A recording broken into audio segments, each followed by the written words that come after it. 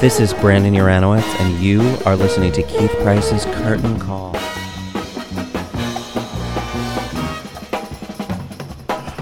Ooh, this is Keith Price, and here we are at Feinstein's 54 Below for the big press upfronts, and ooh, honey, you bitches are not ready for this reality that I'm about to dish on you, because I am sitting here now with the Tony Award-nominated actor. Ooh, I like the sound of that. Who just recently, and I have to say I am so thankful, because the last show that this man was in, that everyone is still lamenting that it has now closed, Falsettos, he played Mendel, and he was giving me serious Jufro with 70s porn man beard, and I'm so thankful that he did not get rid of it after the show closed. How you doing, Brandon? Hey, baby. How you doing, boo? Oh, man, Brandon Uranowitz, honey. Wait, let me get comfortable for you. How you doing? I'm Daddy. Are you getting daddy? A lot. That's new for me, honey, but I'm liking it. You know, I'm turning a certain age now, and I'm learning to accept that that's just going to be a part of my vocabulary. Just accept it. You just got, like, slipping into a warm bath, you know? All right, Brandon, so talk to me about this show, honey. He is doing the Songs of William Finn. He is, you know, coming out of doing this William Finn thing, which I guess as part of the conversation that he gave before he did his presentation, that William Finn was a huge influence on you. Yeah, what he was. His writing style, I don't know, it's just one of those things that like one of those miracles that you encounter, experience in your life that just kind of like changes you. And I didn't really know that it had done that until I did Falsettos. Like I was obsessed with his stuff, but I didn't know how deep it went until I did Falsettos and was living with his aesthetic and his style every night. He's just a genius. And I understand and I realize that he's not for everybody. It's a very specific style. Right. But it articulates the way that I navigate my life. Wow. Well, the show that he did, we're talking about with Falsettos for sure, was one of those pieces where it's so seminal to not only the world of musical theater, but also, like as you were talking about earlier, it's a place in history. Yes. To talk to certainly a generation of people that do not understand what it's like to be burying your friends every other day. They don't. You know? They don't. In this age of Truvada, prep, or whatever, we take for granted what our community went through and the devastation that they went through. Mm-hmm. And, you know, we have been marginalized, and we've encountered and confronted a lot of bigotry, and that is true for my generation and everybody. But to have your friends dying left and right, and have your own government in your country where you are supposed to live free, and spending money for taxes, and giving them your money, that you know, Reagan couldn't even say the word AIDS. You know what I mean? It's gross. It's gross. And I finally felt like I was doing something important.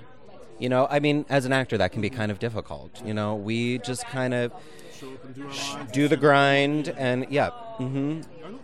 You know, it's so interesting, because do you feel like now more than ever that your work as an artist is going to really have to become a lot more political?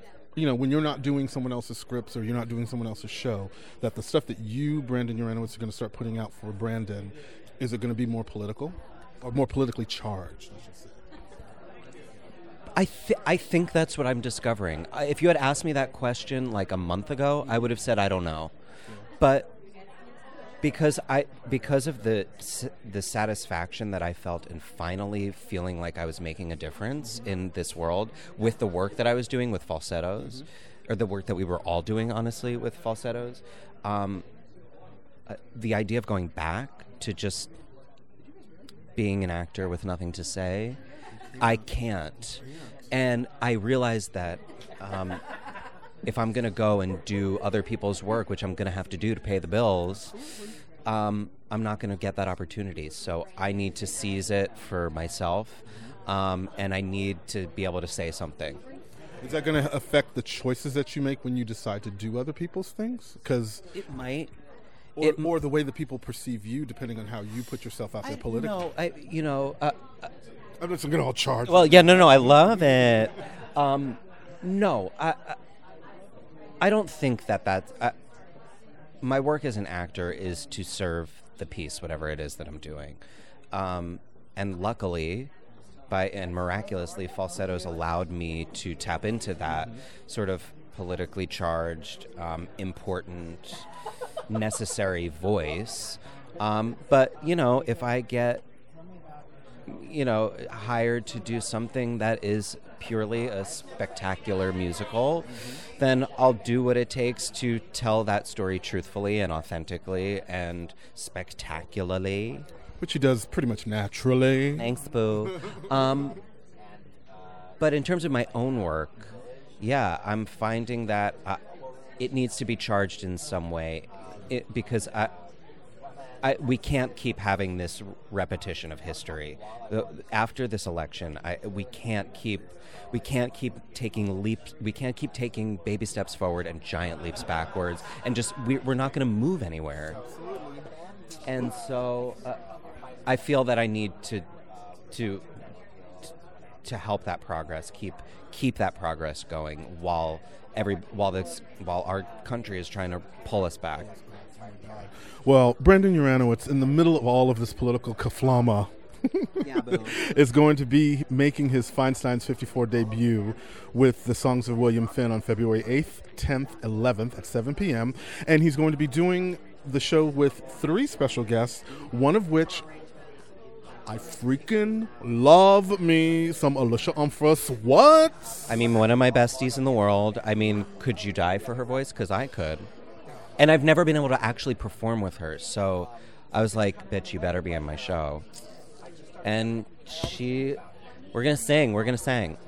Because that girl can sing. Yes, she can. Ooh, Alicia Umphreys. I'm sorry, I get a little for her. I do. Just like I do for Brandon URANOWITZ, who is officially now on my Broadway baby daddy list. That's right, baby. Along with my other baby daddy, Max Von Essen. That's my other baby over, doing the theater and stuff. Right. These kids are great. And at the same time, make sure you make an effort. If you're coming to New York anytime between February 8th and the 11th, come to 54 Below, Feinstein's 54 Below, and see Brandon's show. Because one, the brother needs the coins. And two, what a wonderful opportunity to get to see you do what you do freely without the confines of somebody else's show. So I can't wait. I cannot wait. Thank you for saying that, because that's what this is about for me. And I just want to share that with people, and I want people to have a good time. All right.